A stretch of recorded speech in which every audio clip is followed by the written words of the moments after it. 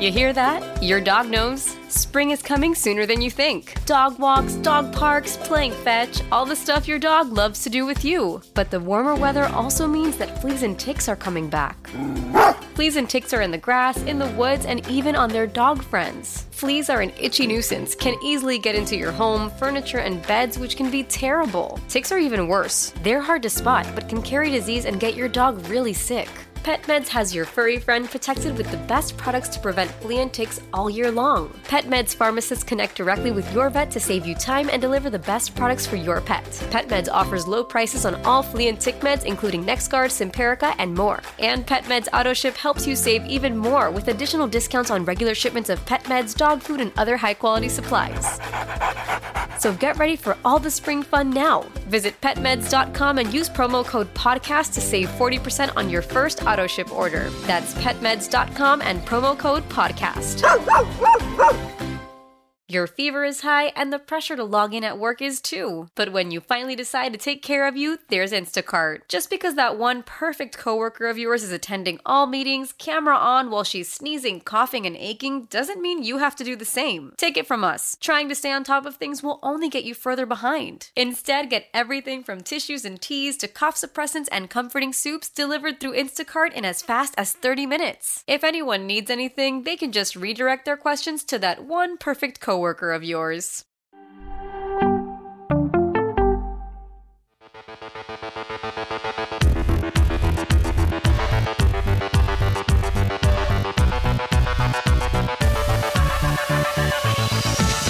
Welcome to Fantasy Football Today, DFS. My name is Sia Najad. I am your host for the Tuesday show. It's the solo pod. Mike McClure will be back with us on Thursday for our game-by-game preview. Let's talk a little bit about Week 7. We're going to go through our lineup recaps, and of course, we do my favorite thing of the week, which is the early look to Week 8. I'm really interested in this slate. There's a few games I'm really interested, maybe some contrarian games I'm interested in as well. Again, we attack those games more specifically on Thursday, but I love doing the early look. There's a lot of plays I really like, so everybody stay tuned for that. Everybody hit the like button. If you're in here right now and you're watching this, please hit the like button. If you have questions, I am going to try to get to them at some point in the show. I prefer the DFS-related questions, but if we have time and you have redraft questions, not only can I answer them, but we got Zach behind the glass who can answer them as well. So at some point, I'm going to bring him on the show because I do a lot of redraft, but Zach is doing redraft. He's all over Twitter doing redraft. So put your questions in there. Again, hit the like button. Review this podcast if you haven't already. It literally takes like 1 second. That's like I'm using literal properly there. It actually takes 1 second to hit 5 stars if that's what you think about this show. I will say our contest is live. Our 200-person, 200-entry contest is live as we speak. So go ahead and enter that contest. It's actually attached to the YouTube link that you're watching right now in the description. It's also going to be attached, as usual, to our link in Apple Podcasts or wherever you get your podcast. So definitely click on that. Before we get into our lineup recap, and we're going to pull my cash lineup first. Before we do that, I do have to congratulate our FFT DFS contest winner, MTHMAPG. Okay, we're going to have to come up with a more catchy name, guy, if or girl. If you're going to be winning these 200-person tournaments, I don't know. We got to change that Twitter name because that does not roll off the tongue. But MTHMAPG, congratulations. You had an amazing lineup that we're going to look at in about 10 minutes before we do our early look. But let's get started. I got to say, Zach and I were talking before the show. It was kind of a depressing slate for me. This was one of my worst. Mike had a great day. I mean, because he told everybody do Burrow to Chase, double stack him if you want, and that's what Mike ended up doing. And a lot of people, I got a lot of tweets. It was really cool. A lot of people had a lot of success. I got to be honest. You guys saw my top 3. You guys know what my cheat sheet looked like. It had a lot of Lamar Jackson in it. Some with Mark Andrews, which obviously didn't work out. Some naked, just solo dolo by himself. And some with Rashad Bateman taking a shot at a 5,200 Rashad Bateman. Those lineups didn't work out. I still cashed in my cash lineups, but my tournament lineups were pretty much dead once Lamar kind of faded and Joe Burrow went to town. So congratulations to everybody who followed Mike's advice. Again, he'll be back here Thursday. But I got to be honest, with DK Metcalf going out early in that game, I had a ton of DK Metcalf. With Breece Hall going out early in his game after that long touchdown, that was pretty depressing. I didn't have a ton of him in DFS, but it was just so hard to see. I mean, for those of you in redraft leagues, your investment in Breece Hall was paying off, and it was about to pay off for the rest of the season. He was going to be a top 10 back rest of the season, in my opinion. And he tears his ACL on just a nothing play. It's just very, very unfortunate. A lot of other injuries this week, some that are going to implicate week 8 that we'll get into. But let's do our lineup recap real quick. So this is my cash game lineup. As everybody knows, I had Lamar Jackson as my cash game quarterback. Now, there's an argument there that perhaps that wasn't the play, because we know Joe Burrow was popular in cash games, and we know Mike McClure had recommended Joe Burrow, not just in cash games, but in tournaments as well. So I certainly could have gone Joe Burrow there. I just really liked the upside of Lamar Jackson, not just in tournaments, but of course in cash games. And I thought he had a reasonable enough floor with his rushing yards that he would probably not crash and burn in cash games. Well, I was wrong about that, because that floor really never came to fruition. 59 rushing yards is a pretty good floor, but when I'm talking about a floor, I'm talking about at least one touchdown pass as well, maybe a rushing touchdown, or at least, 180, 200 type, passing yards with some rushing yards. And honestly, he had been averaging about 75 to 80 yards per game over his previous few games. So I really thought the floor was more like 15 points for Lamar Jackson, but I thought the ceiling was somewhere against that Cleveland Browns defense, somewhere in the 35 range. So didn't work out for me there. But as you see, this cash lineup, well, it ended up cashing, and here's why. So I had Lamar Jackson with obvious Ken Walker. We had a lot of obvious running back plays that everybody should be playing as of late. We had it the week prior as well. Ken Walker, Josh Jacobs, Austin Eckler. They account for pretty much all of my points, with the exception of another fire emoji in DJ Moore at 1.3% ownership in cash. Interesting. So I thought if you were going to jam in a receiver at a low price in cash in particular, I thought DJ Moore would get a little bit more consideration. I want to apologize to everybody listening, because while I did bring him up on Thursday, I wasn't like fanatical about him. And I don't know how you could have been, but with Christian McCaffrey gone, it just seemed like a good spot for DJ Moore, especially on DraftKings, to suck up a lot of targets and a lot of low ADOT targets, low average depth of targets, like those Curtis Samuel type targets, just for the sake of comparison. What does that do for your floor for a $4,900 player? Well, it makes your floor somewhere between 5 and 10 points. And at 4,900, that's pretty good. And I'm just talking floor here, right? I'm not talking about, median projection. I'm not talking about ceiling. And DJ Moore kind of neared that ceiling. We knew he was going to get peppered with targets. And frankly, coming into this week 8, I kind of like DJ Moore again. He's similarly priced. He only went up a few $100. And I think he's in a spot again to give you the floor that you want in cash, and maybe potentially give you some type of ceiling game. So DJ Moore was my best receiver, but I had a lot of snowflakes here. Romeo Doubs, snowflake. Tyler Lockett didn't really get there with 11 points. A little surprising, of course, with DK Metcalf going out. Turns out Marquise Goodwin got a lot of work with DK Metcalf going out as opposed to Tyler Lockett. And then, of course, I had Foster Moreau, who didn't really do me any favors. I mean, you could have gone Moreau, you could have gone K. Dotton. K. Dotton basically doubled Foster Moreau's point production, but, it's not like K. Dotton had an amazing game. He had about 10 points. And then I had Jets D. So just to recap, Lamar Jackson, Ken Walker, Josh Jacobs, Tyler Lockett, Romeo Doubs, DJ Moore, Foster Moreau, Austin Eckler, Jets D. More evidence that you, in cash games to cash, you only need to get a few right. It turns out here, the only ones I got right, really, were the obvious chalk. And again, I say this every week, but how good is cash, right? You need to be in basically the top 49%. And all you need to do that is basically get your chalk right and maybe get one other guy with, a 3X or a 4X in terms of price versus point production, which in this case was DJ Moore, but honestly, it could have been anybody. DJ Moore could have had a flat game, and Tyler Lockett could have had, maybe, he was a little chalky, but maybe 10, 12 more points. And I probably would have gotten there. So again, more evidence that you should be playing cash games.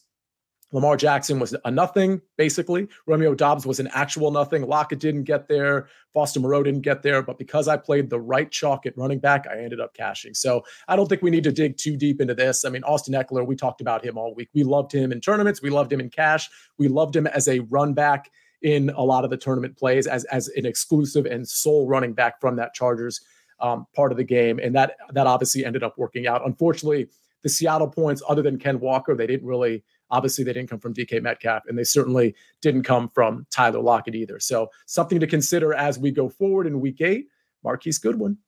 Might be a nice little play. We do have some questions in the chat. And Zach, if we have any DFS questions, you can go ahead and pull them up. Everybody, thank you for watching. Hit the like button if you haven't already. Derek Porter, Andrew, Crip, Brian, all of you in the chat. Appreciate you. Andrew Kim has a question, and I'll read it out loud for all of you listening to the podcast. When you set a lineup, do you first stack 2 or more players first with or without a run back and then fill the rest of the positions? Or do you just fill it out in order based on your remaining salary?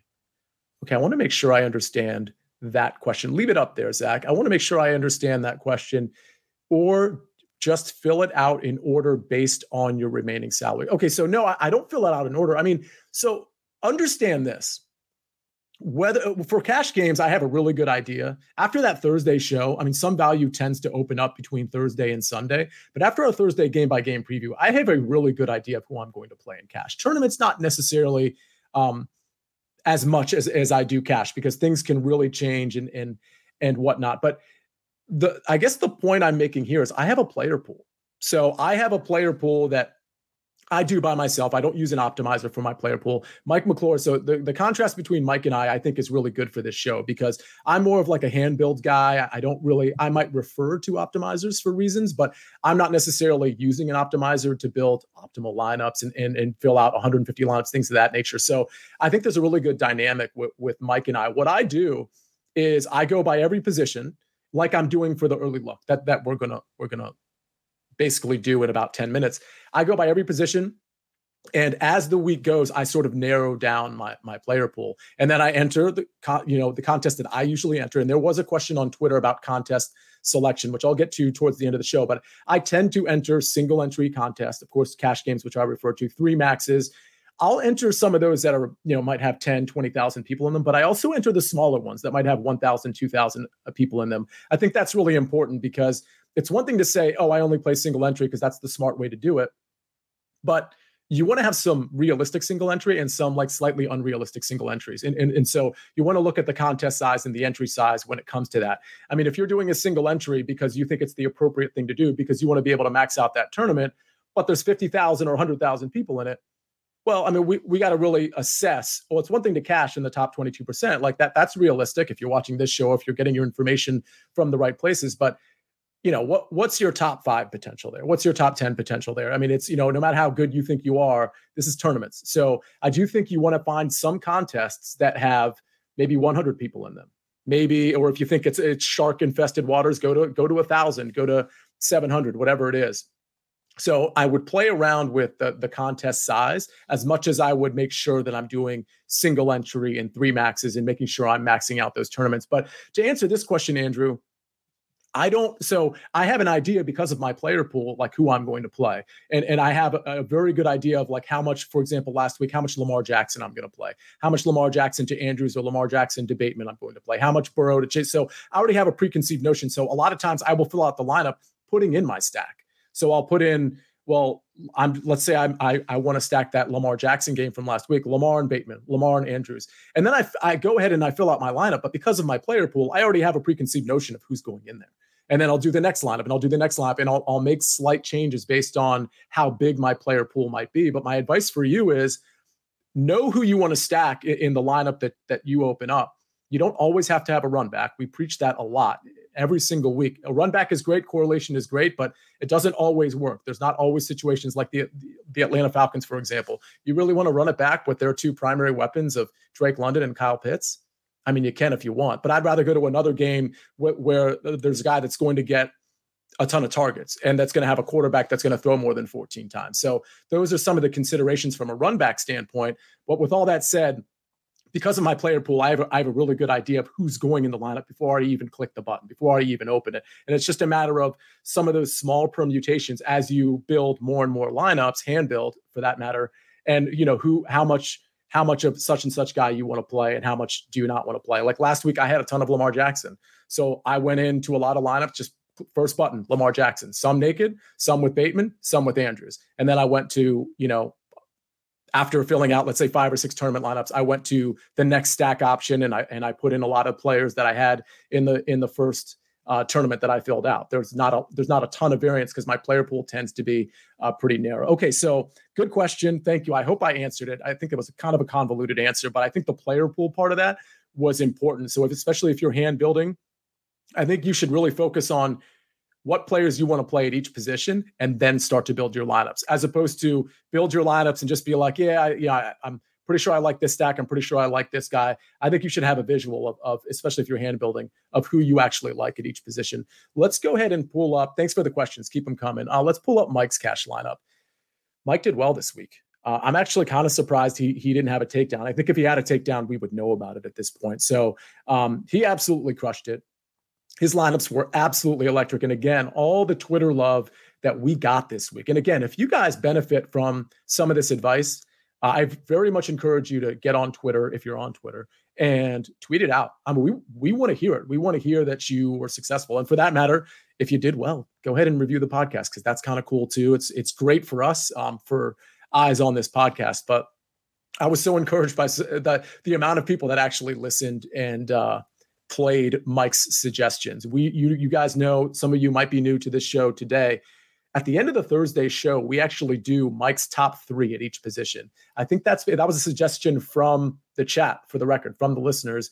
And we take your suggestions, and we're happy to take more of your suggestions in the future. But long story short, we did that, and I think that's really catching on. We've got our cheat sheet, we've got our top 3 at each position on the Thursday show, and then we dive into each and every game, and we talk about the type of roster construction and the type of players we're going to use or not use in that game. So Thursday show is great. That'll be 5:00. That time might move to earlier this Thursday. So keep an eye out for that.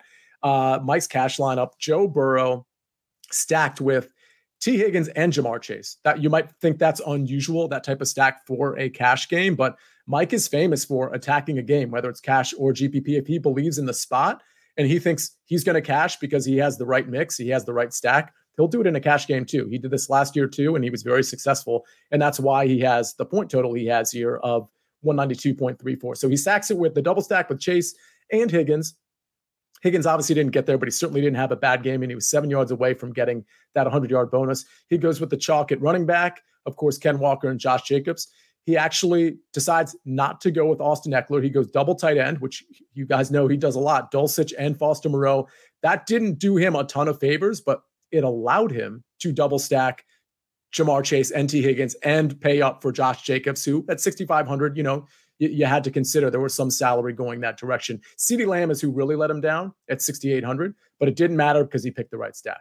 You pick the right stack, you're probably going to cash in your cash lineup. So not much to say about this lineup. Certainly CeeDee Lamb should have been better. I had questions about this game. We talked about it on Tuesday and we talked about it on Thursday, how I thought the Cowboys defense was probably going to stymie Jared Goff and the Detroit Lions, and we weren't going to have that back and forth like the game total suggested at 49.5.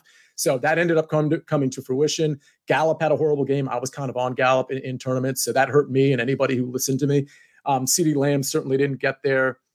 Pollard, Zeke, they did okay. I loved Zeke last week. I was very vocal about that. I said it was going to be the one time all year that I'm going to recommend Ezekiel Elliott. Fortunately, he got the touchdowns to get us there if you ended up playing him. But this is a solid lineup, a couple snowflakes, but this is a lineup that scored almost 200 points because he had Joe Burrow and Jamar Chase. So congrats there. Let's take a quick look at my snowflakes, which is my GPP lineup. 148.20. This lineup did not cash. I picked this lineup specifically because I cashed a couple tournament lineups, but I want to be honest about how I did, right? I don't want to just put all the ones that cash for me because I actually ended up having a losing day, particularly in tournaments. This was the lineup that I put into the FFT DFS contest. And for whatever it's worth, it's not like it was last place or anything. It was in the top 100. I think it was in the 70s or something. And it goes to show you that if you pick a couple of the right pieces, you're closer than you think. So Lamar Jackson obviously didn't work out, but I played 3 running backs: Austin Eckler, Ken Walker, Josh Jacobs. We've already talked about them. DK Metcalf, well, that hurt me pretty bad. It's funny how things turn because DK Metcalf, he goes up, looks like he might have grabbed a touchdown early in the game. All systems go for Seattle and DK Metcalf specifically. And it turns out not only does he not catch it, but he gets carted off. And that is NFL 101 for you. Like any given Sunday, any given quarter, any given moment, your guy can be out of there. And I honestly think DK Metcalf, and let's see, a 60-point game. How many points do we think DK Metcalf would have had in that game? 18, 25, 22. All of that was in play. So that was super unfortunate for me. Nico Collins, kind of a shot in the dark. I needed a salary saver at 4,200. Rashad Bateman was sort of my kind of gimmicky GPP play. I knew eyes weren't going to be on him, and I thought because Cleveland was going to blitz so much that Rashad Bateman would be able to, again, coming off injury and being overlooked, that he would be able to get behind the defense. And I told you on Thursday that the splits with Lamar Jackson getting blitz versus non-blitz, he was really bad against the blitz when Rashad Bateman wasn't playing. But when Rashad Bateman was playing, he was really good against the blitz. And that led me to a lot of Lamar Jackson, Rashad Bateman stacks. Well, it turns out Rashad Bateman wasn't the X factor in that. It was just the beginning of the season, Lamar was good.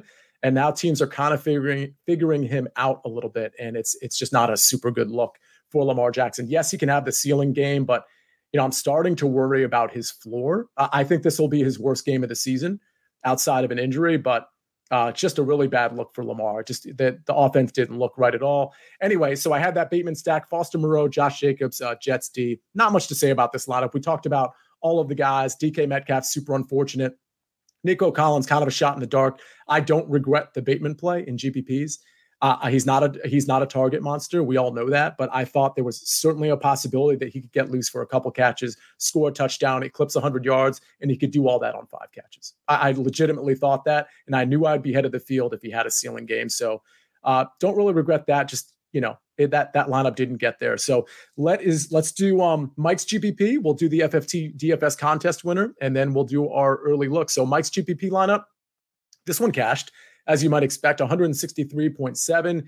He had a Geno Smith double stack with DK Metcalf and Tyler Lockett. He had Eckler on the bring back. We talked about that specific stack on Thursday. We talked about the Geno double stack with the Eckler bring back, and you call it a day. And that's exactly what he did. And again, Geno, he wasn't really pushed as hard as he probably should have been. That's 2 weeks in a row where you think you're probably getting a great Geno game, but the offense on the other side, whether it be Arizona or the Chargers in this case, they just didn't do enough. And so Geno ends up with only 15 points, but he's got Eckler, he's got Jacobs. Again, we talked about them, super chalky, but no problem there. Eckler at only 22%, pretty good value there, frankly. DK Metcalf, we talked about him. And Lockett double stack. And then there's that Jamar Chase guy again. You've got conviction on somebody. Like I had conviction about Jamar Chase 2 weeks ago. Not so much this week, but Mike had conviction about Jamar Chase this week.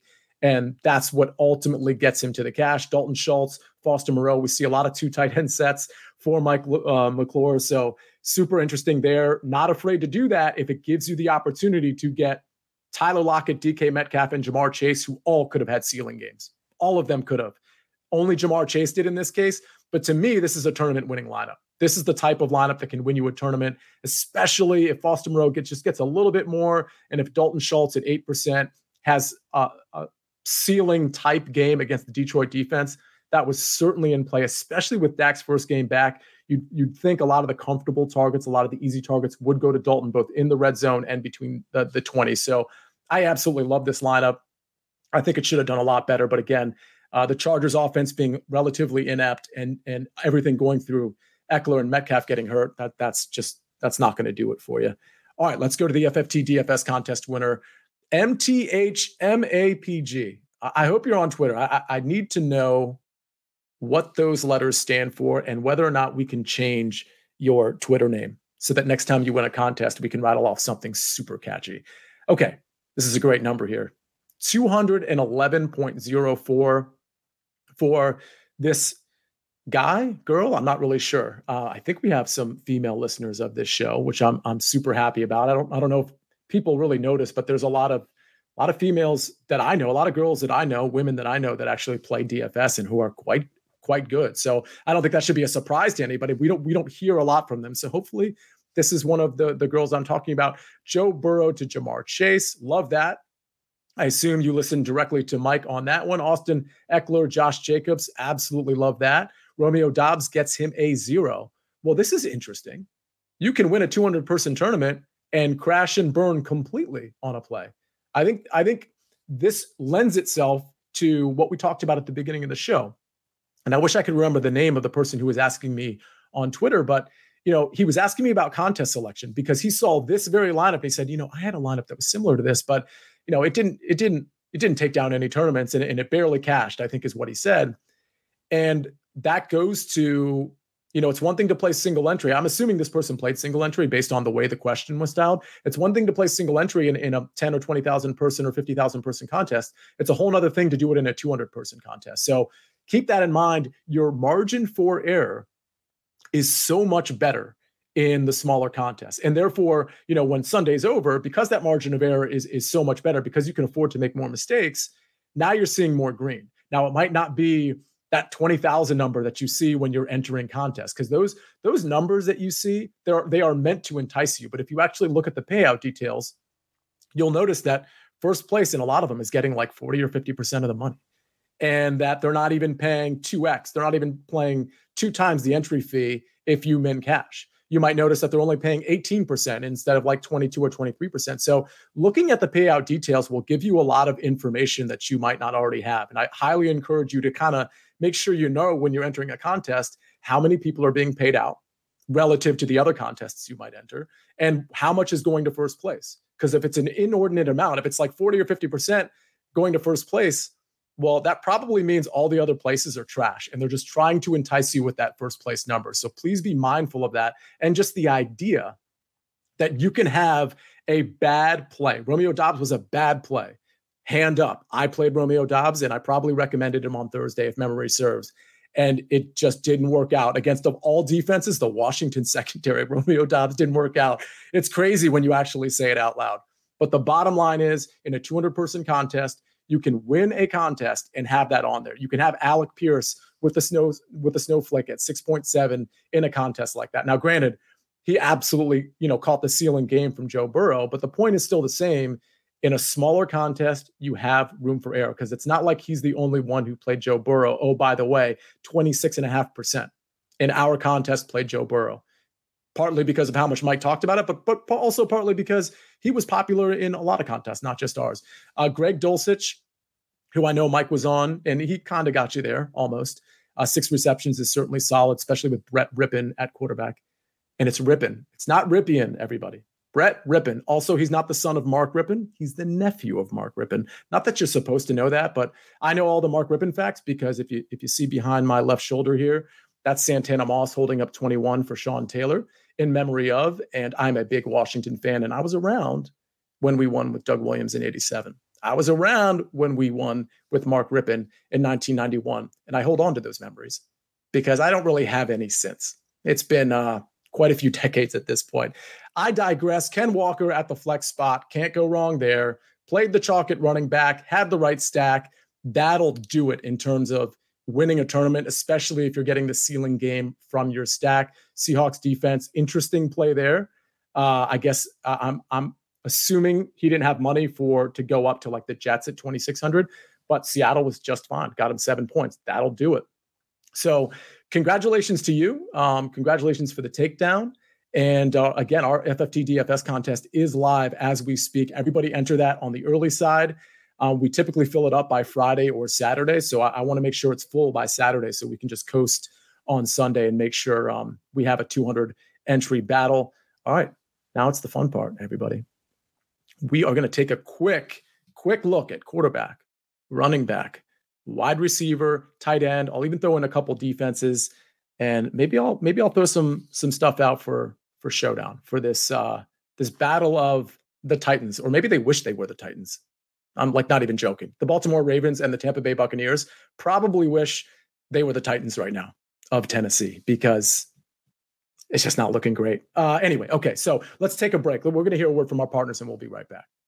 Old Man Winter here. If I had it my way, it would stay winter all year long. Short days, wind chill, black ice, and a good polar vortex. Oh, heaven. Wait, is it getting warm in here? Your cold snap is over, Old Man Winter. Spring has arrived. Spring. Spring is here, which means it's the perfect time to get away in the Hyundai you've always wanted. Visit the Hyundai Getaway Sales Event, where you can get great deals on all of our award-winning Hyundai models, like the tech-filled Tucson and Kona, as well as the spacious Palisade. Enjoy wherever you go with the peace of mind that comes with America's best warranty and 3 years or 36,000 miles of complimentary maintenance. But hurry in, these deals won't last. Add more joy to your journey at the Hyundai Getaway Sales Event. Now get 0% APR or up to $1,500 bonus cash on the Hyundai Tucson. Now, during the Hyundai Getaway Sales Event. Offers end soon. Call 562-314-4603 for details. So I'm a father of one. I gotta find a babysitter. I found Care.com and I was blown away. Through the platform, I was able to find local and experienced candidates along with their reviews and rates, which were way more affordable than I anticipated. Care.com really put me at ease knowing that they were all required to go through a background check. If you're like me and you need to find someone reliable for your childcare necessities, check out Care.com. Find the ideal sitters for your childcare needs. And we are back. It is our early look for week 8.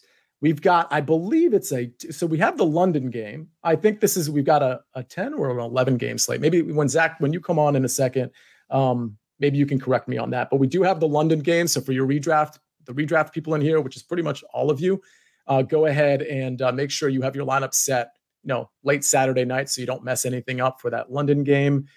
Okay, Mike Chavez says, how big is your player pool? Can we pull that question up, Zach, before we go to our early look? Do you have a specific number? The answer is actually no. I wish I had a specific number for you. I have last year, so in our offseason series, we did a bunch of shows with, you name it, Chris Spags, Andrew Erickson, Josh Larkey. Oh, man, I'm going to forget somebody. Debro, Derek Brown, who's amazing. Megan Schaup. Sticks Picks, Nick Bretwish. We did a lot of great shows. A lot of them were about early season, players that we liked, that kind of thing, rookies, things like that. But a lot of it was bankroll management, player pools, so I encourage people I actually retweeted one of those episodes, Mike, that I think is really important. It's the second to last tweet I've tweeted you. You'll find it super easily. So will the rest of you. But with that said, one of the things I promised myself I would do was lower my player pool. In other words, less is more here. So I don't have an exact number for you, but I can tell you week to week, I have 2 to 3 stacks that I like. I typically have somewhere between 4 and 6 running backs that I like. And I'm not doing the math here, but you certainly could. And this is just a typical week. It's not every week. I have somewhere between 3 and 6, maybe 8 receivers, because sometimes you really need those value receivers in some of your tournaments. So you're more prone, more willing to play some of these Nico Collins type players and McCole Hardman type players just to make your lineup work. So usually my receiver pool is a little bit greater than the other positions. And at tight end, there's usually, maybe 2 to 3 guys I'm going to use. Sometimes it's literally just 2. And defenses, it's usually 1 or 2, depending on the value. I usually have 1 or 2 pay down options I like. Sometimes I'm willing to pay up just to be contrarian. So I hope that kind of answers your question, but it should give you an idea of the fact that I'm not exactly dealing with 35, 40 players here. I'm also only playing maybe 10 different lineups from a tournament standpoint and 1 to 2 lineups in cash, just to give you an idea. And 10 lineups might be rich. It might be more 7 to 8 lineups in terms of the variations in them. So I might play across 15 contests, but there's only 7 or 8 lineups that are going in that. And the player pool that I just mentioned in terms of the average number of players, that's pretty much accurate week to week. I hope that answers your question, Mike. Thanks for the question. I think Mike is a former winner of the FFT DFS contest, by the way. If you're new to the show, as in you just entered over the last 10 minutes, please hit the like button. Let's bring up the QBs. Oh, that was quick. Zach is way ahead of the game. Okay, so there's only a handful of QBs that I like here. And for the record, I don't go over every player during the early look. I just take a look at the players that sort of caught my eye at each position. And then, of course, on Thursday, we kind of dive deeper into the game itself. And we just inherently talk about more players. Jalen Hurts really catches my eyes for obvious reasons, right? He's going up against a pretty bad defense, a secondary that continues to be banged up. He's 8,300, which is very expensive. But frankly, on this slate, while I haven't had a ton of value, I also don't see a ton of great quarterback options, especially quarterback options that will both run and pass the ball. There's certainly some quarterbacks here that we'll talk about in a second that I like just to rack up potentially 300 plus passing yards and maybe 3 touchdowns because of the matchup. But in terms of getting both sides of it, the rush and the pass, I do like Jalen Hurts. I do like Philadelphia coming off a bye. I do worry that the game might not have the back and forth that we want. So that's something to consider. You always want to have the offense sort of pushing each side of the ball. I do want to point out, and I should have done this from the from the get-go. We have about 3 totals that are over 48. Exactly. We have the Raiders at the Saints, that's 48.5. Cardinals at Vikings, 49. Dolphins at the Lions, 50.5. The next highest total behind those 3 is only 45, and that's the Giants at the Seattle Seahawks. And all of these games, all of those games that I just mentioned, including that Giants-Seattle game, all have a point spread of 3.5 points or less. So it gives us that back and forth that we really want. So at least conceivably, it gives us the back and forth that we want. 3 of those games have pretty high totals. Again, Raiders at Saints, Cardinals at Vikings, Dolphins at Lions. I have a feeling Cardinals at Vikings and Dolphins at Lions, those are going to be the 2 most popular games to stack and just to have player involvement in. Raiders at Saints probably falls behind them. We still need to kind of hear what's going on with Andy Dalton and Jameis Winston. I think that impacts certain players quite a bit. I think if it's Jameis Winston, maybe a tick up to guys like Chris Olave, even though he'll do fine with Andy Dalton. But if it's Andy Dalton, maybe a tick up to Alvin Kamara, who we know is going to get the dump down. So those are some of the considerations we need to kind of wait on as we hear injury news. Kyler Murray is the next quarterback that I like here. Listen, I've been on Kyler's case quite a bit. He's 7,500. He's at Minnesota. It's going to be great game conditions. Vikings allowing a lot through the air. And I gotta be honest. I gotta be objective here. I've given Kyler a lot in terms of criticism, but he looked pretty good with DeAndre Hopkins. If he had Marquise Brown, he would have looked even better. I mean, it's really unfortunate that Marquise went down when he did, but man, he really peppered DeAndre Hopkins, who I believe caught 10 of 14 targets and had a 48% target share. Like, stop and think about that for a second. 48% target share is absolutely incredible. And honestly, I think he's kind of the safety blanket. Like, no longer is Zach Ertz the safety blanket for Kyler Murray. I think it's DeAndre Hopkins at this point. And those touches are a lot more valuable than they would be for Zach Ertz. So Kyler at 7,500, I do think this is one of the few spots where I'm going to be willing to play him in what looks like a potential for a ceiling game. So Hurts and Kyler, I probably like the best. The next 2 that I like, we go all the way down to 6,200. It's interesting because you see here, if you're watching us on YouTube, it's Jalen Hurts, Kyler Murray that are expensive. And then there's a pretty deep drop to Dak Prescott, who I'm not particularly interested in at home against Chicago. Tua, I do like at Detroit because it's at Detroit, and this Detroit defense continues to be pretty terrible across the board. I do want to point out, too, the Lions, I suppose out of necessity, they play a lot of man coverage and they blitz a lot. That's not going to be a good recipe. So let's be clear here. I mean, the defensive coordinator can kind of do what he wants. Maybe he plays less man coverage. Maybe he blitzes less. But that is not a good recipe for Tyreek Hill and Jalen Waddle and Tua in terms of defending them. I mean, you throw a blitz at Tua and you got man coverage on Tyreek Hill or Jalen Waddle, or honestly, even Mike Gesicki. We're talking about rattling off a ton of touchdowns, a ton of yards. So I do like Tua. I like Kirk Cousins as well at home, coming off a bye against Kyler Murray. The Arizona defense, they're also allowing a lot through the air. So I think that's going to be a really good game for shootout potential. We've seen Kyler Murray and Cousins let us down before.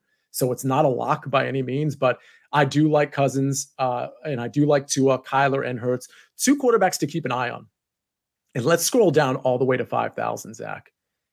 I'm just throwing this out there. Ryan Tannehill does have a foot injury. These foot injuries are tricky. And I think he left the stadium in a walking boot. It wouldn't shock me if he's not playing in this game.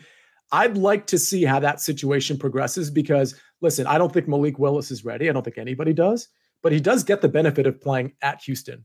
Now, he's not going to chuck it around the field, and neither does Tannehill. That's not their offense. But he'll run. And he'll do the RPO, he'll do the read options, and Derrick Henry could potentially get his, and Malik Willis could potentially get his. I think it's an interesting speculative play. And oh, by the way, let's go down to 4,000 because Sam Ehlinger is going to start for the Indianapolis Colts, which I think everybody watching this show knows at this point. He gets to play the Washington secondary. Listen, I think this is a spot where Sam Ehlinger could really suffer. I think because the Washington defense they can rush the passer. Like, that's something that they do very well. Their back end isn't good, but they can rush the passer. So this could be a bad game for Sam Ehlinger, or it could be a really good game. And we see Paris Campbell emerging. We see Alec Pierce, who has emerged. We see, Michael Pittman. Yeah, he's pretty good. And those tight ends who are likely going to be somewhat of a safety blanket, whether you go with Mo Alley Cox or Jelani Woods or who am I forgetting, Granson.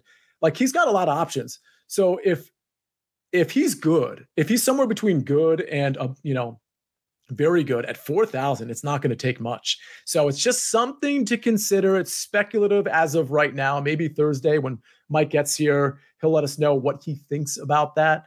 Again, it's a nice time to be starting your backup quarterback against Washington because it's just not a great situation. Yes, I do think they're going to run the ball a lot. I don't think they're going to put the game in Sam Ehlinger's hands, but he doesn't need to do much to pay off a 4,000 price tag. And if you stack him with the right guy, which we don't know who that's going to be.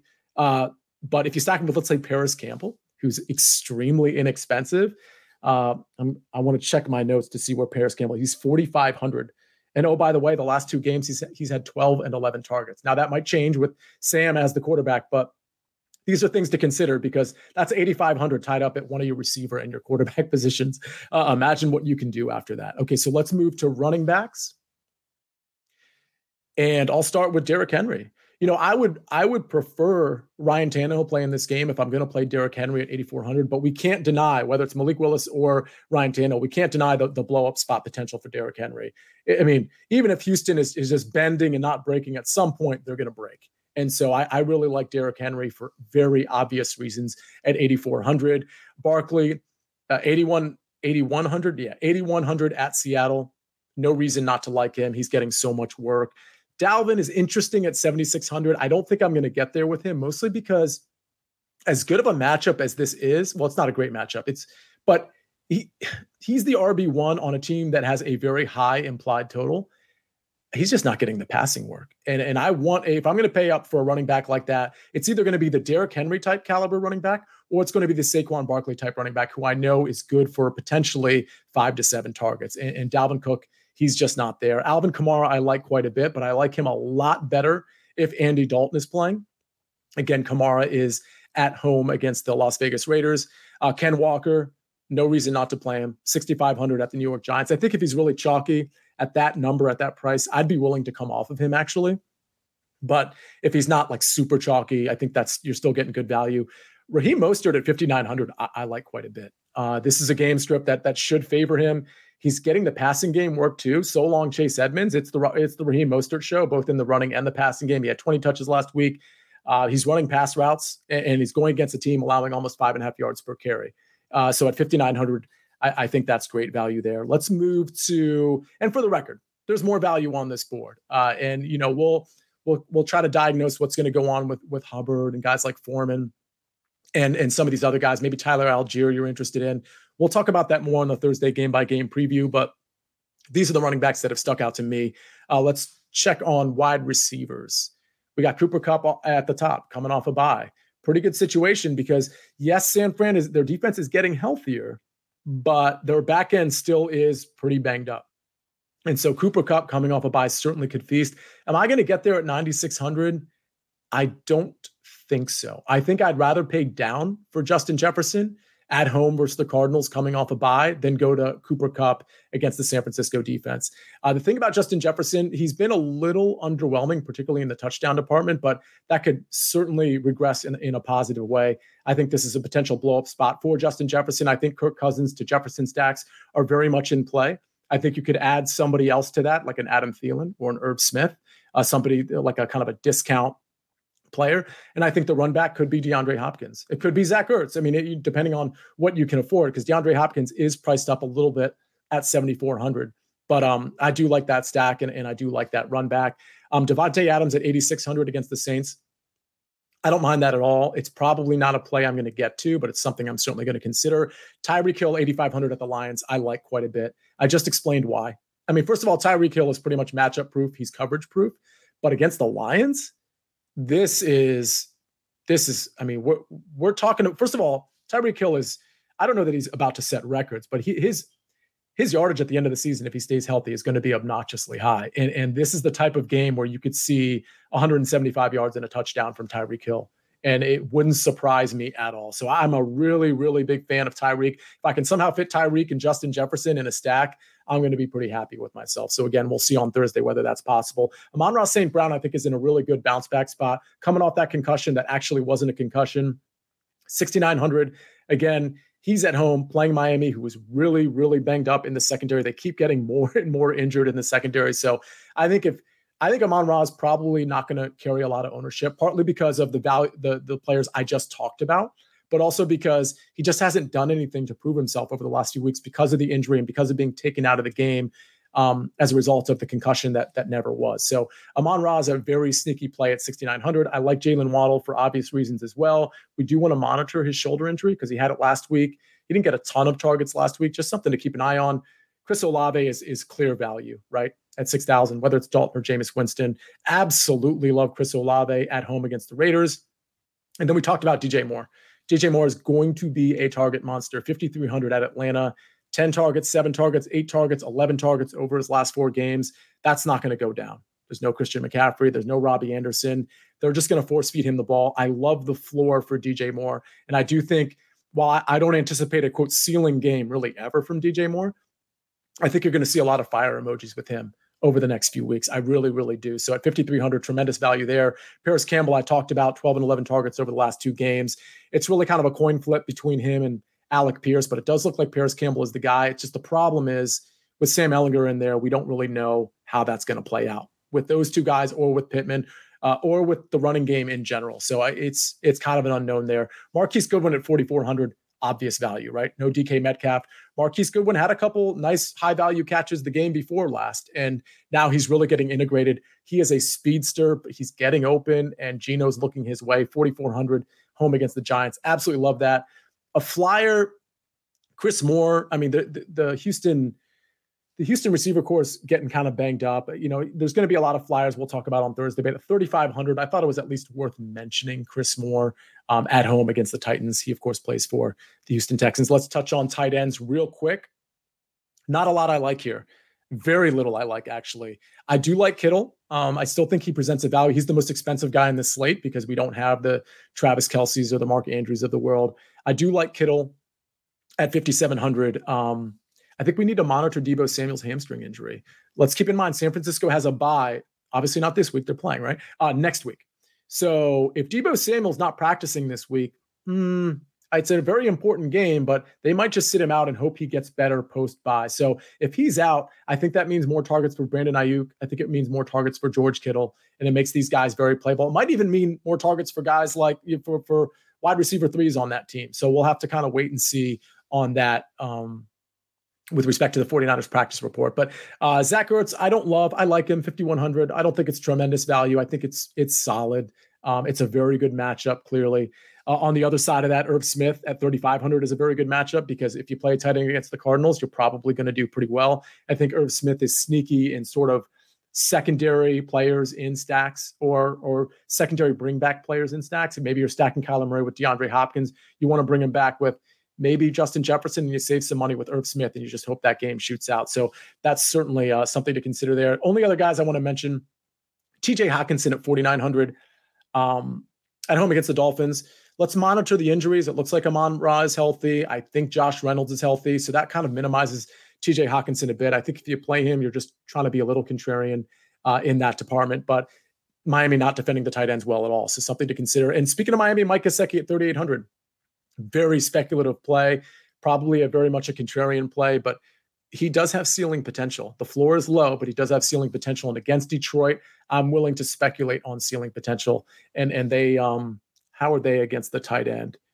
They are also bad against the tight end. As I don't know why I asked that question. I guess I was just gauging whether they're bad or really bad. A couple defenses, and Zach, we don't need to hit defense, but the Commanders and the Patriots are defenses that jumped out at me. Patriots at the New York Jets, 3,000. That's just playing the whole Breece Hall is out and Zach Wilson is the quarterback. So that's where that goes. And Commanders 2,600. That's obvious, right? They're playing Sam Ehlinger, who doesn't have very much experience at all. And the Commanders can get after the quarterback. And if they do, then we're looking at some potential here for not only with the Commanders to get some sacks, but to get some turnovers as well. So I do think Washington presents quite the value there. Hey, Zach, come on real quick. I wanted to ask you a question just about this Week 7 slate.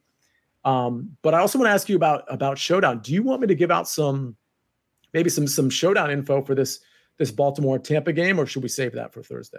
Let's definitely do it. I think we have time to definitely kind of touch on that because hopefully it's a good one because a lot of these Thursday games have not been great, but we got two teams that look great on paper, do not look good on TV. So we'll see how they do on Thursday.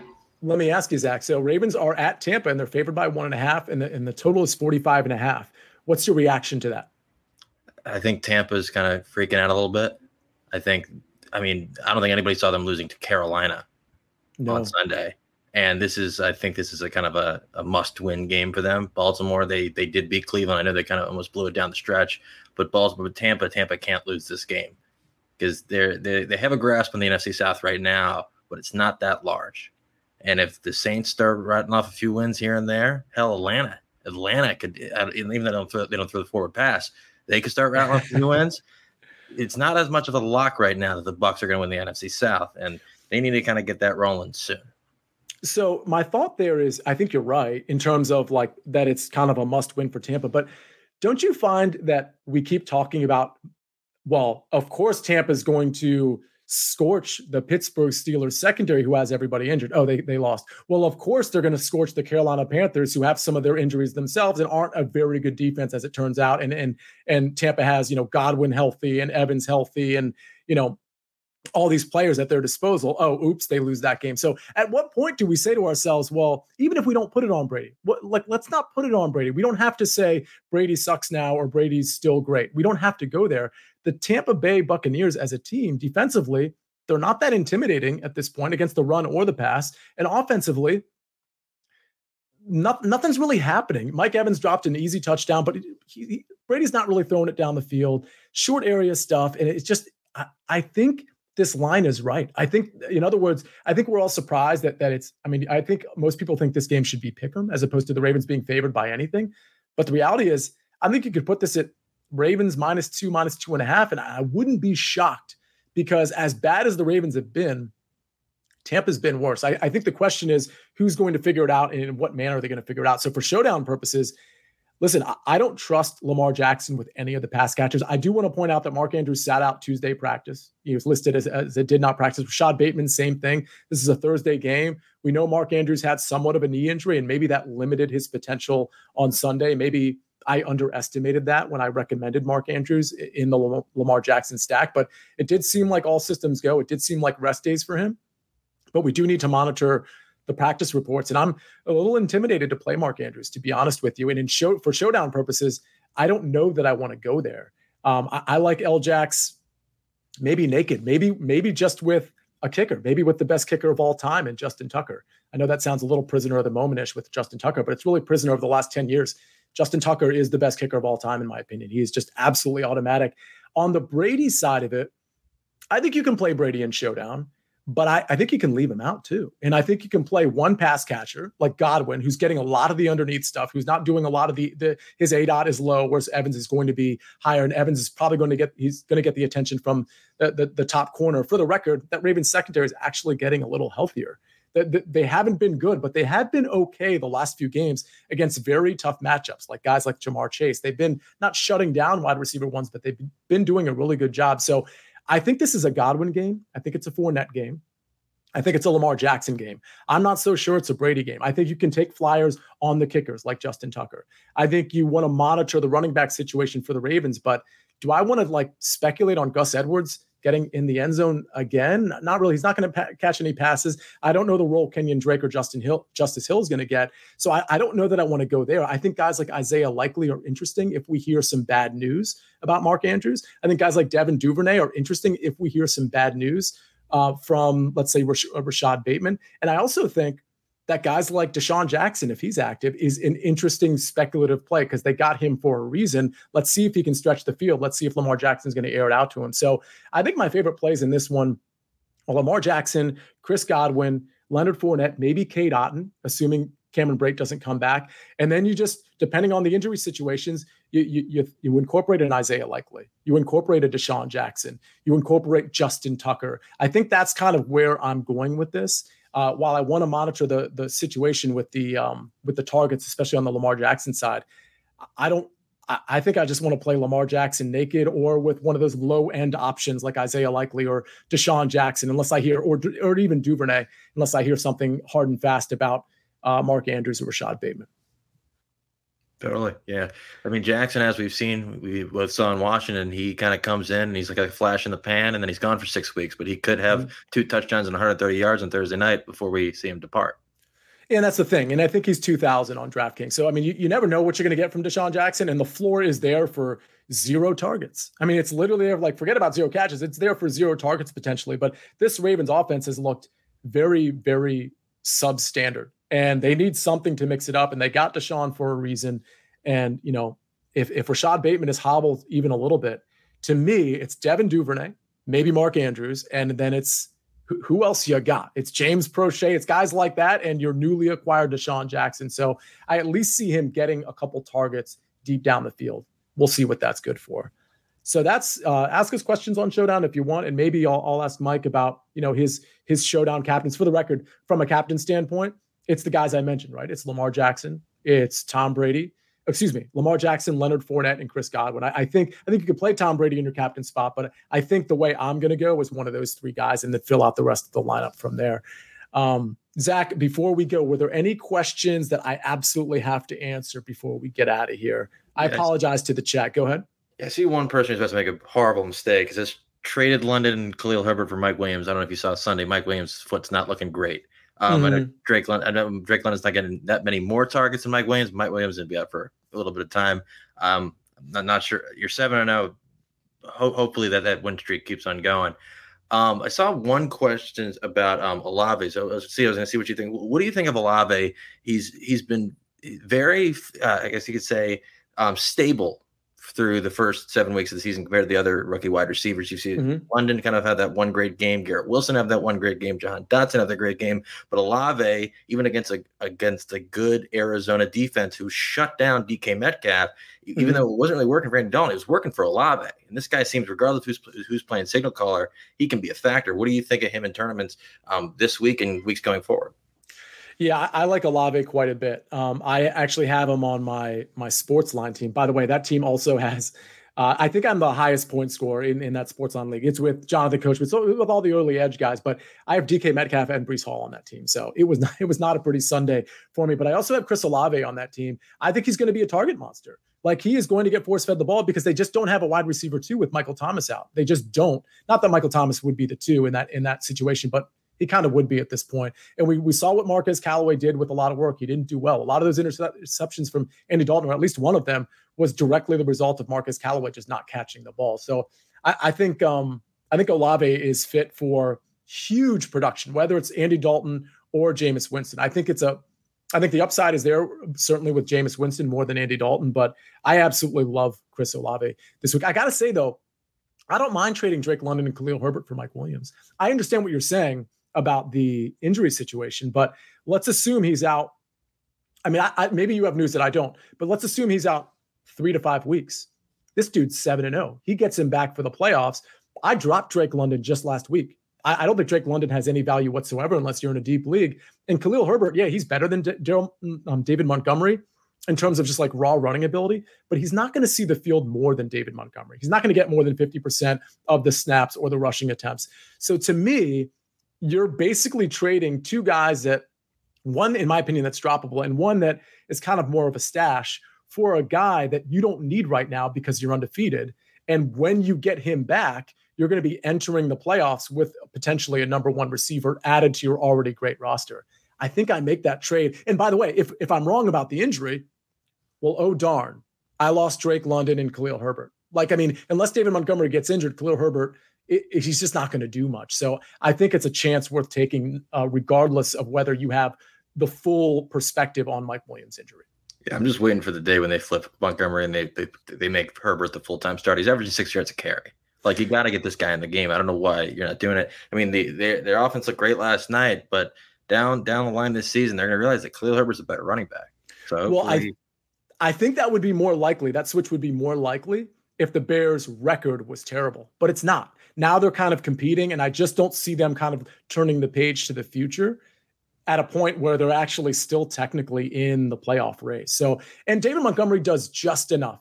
And frankly, he ran pretty well. It's kind of like the Zeke Pollard situation, like wink, wink, nudge, nudge. We know like the starter shouldn't be the starter, but David Montgomery does enough in the passing game and in pass pro, just like Zeke does, to earn at least 50% of the touches. And I think that's what's going to happen rest of the way for that Bears backfield. So I would actually go ahead and make that trade. And let's see, TTV, I feel like almost starting Malik Willis in a 2 QB league. Yeah, I mean, I think if you're in a 2 QB league, you probably don't have many options. I would start Malik Willis if he's actually going to be the starter. So, all right, Zach, I think we should end it there, right? Yeah, perfect. Can't wait for this Thursday night game. Hopefully it's a good one. Last week was surprisingly entertaining for a game that nobody really expected anything. Andy Dalton had a Winston-like game, and maybe we'll see Winston soon, but this one should be good because we got 2 former MVPs who really both need a win. Absolutely. So let me check out Twitter. Hopefully you follow us all on Twitter, because I do want to point out the Thursday game by game preview. It might be just a tick earlier, like maybe like a half an hour, an hour on Thursday, our game by game preview. So keep an eye out for that. We like to have you guys in there live. So make sure you're dialed in for that game by game preview. More on that in a little bit, but we'll see you Thursday. It'll be me. It'll be Mike McClure. It'll be our game by game preview for week 8. Thanks for watching. Thanks for listening. We will see you on Thursday.